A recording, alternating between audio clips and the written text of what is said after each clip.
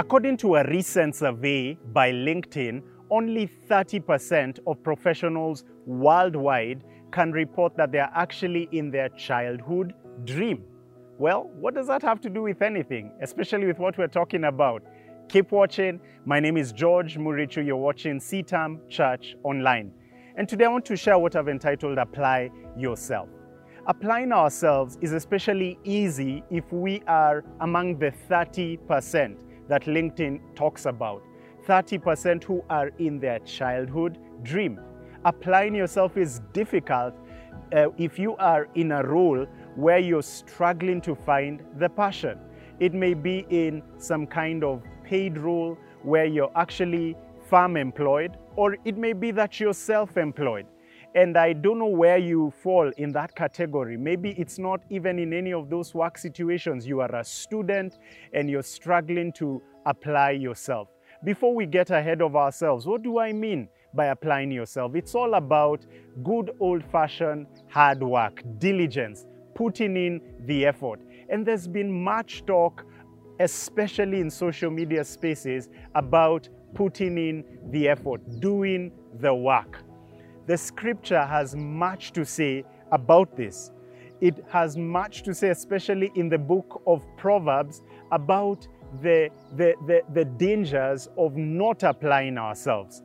Listen to some of these verses. Proverbs chapter 18, verse 9 says, "Whoever is slack in his work is a brother to him who destroys." The person who is slack in his work is in the same WhatsApp group with a destroyer, according to the scriptures. And that aspect of being slack is talked about in other forms of Christian theology as one of the 7 deadly sins. It's called sloth. And again, the book of Proverbs talks about slothfulness.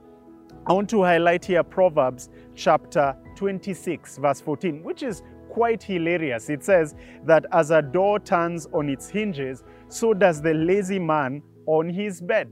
You can picture him hitting snooze. One more time, another time, thrice. And as a door turns on its hinges, Solomon gives us a visual of failure to apply ourselves, being slothful, being lazy. And it goes on to say the lazy man buries his hand in the bowl and it wearies him to bring it back to his mouth. He is so slothful that he can't even lift up the food from the bowl to his mouth. He wants some kind of invention to be able to sort him out on that. All these scriptures are highlighting the downside, the dangers of failure to apply ourselves. But then Proverbs also has much to say about the benefits of applying ourselves. And that's a more hopeful note that I want to look at now. Proverbs chapter 14, verse 23 says, "All hard work brings a profit, but mere talk leads only to poverty." All hard work. You apply yourself in academic endeavors. You apply yourself in sports. Maybe you may be gifted academically. Someone else is gifted in terms of their athletic abilities, their sports. They just thrive in that space of sports. The people who come cream of crop and they emerge top are the ones who will apply themselves in whatever field that the Lord has given to them. And I want to note here that in the book of Joshua, chapter 18, verse 3, Joshua is calling out 7 tribes and he's saying that they are slack. The reason they are not taking on new territories is because they are slack. And he says, "How long will you be slack about going in and taking possession of the land that the Lord, the God of your ancestors, has given you?"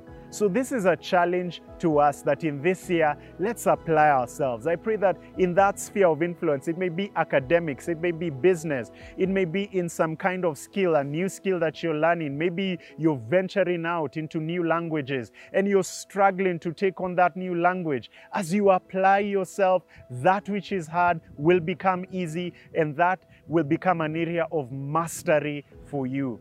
And guess what? That which is spoken about here will end up happening. And you may actually join the 30% that LinkedIn talked about, and you'll find yourself in a dream role enjoying the benefits and the blessings of hard work. I submit to you today, apply yourself.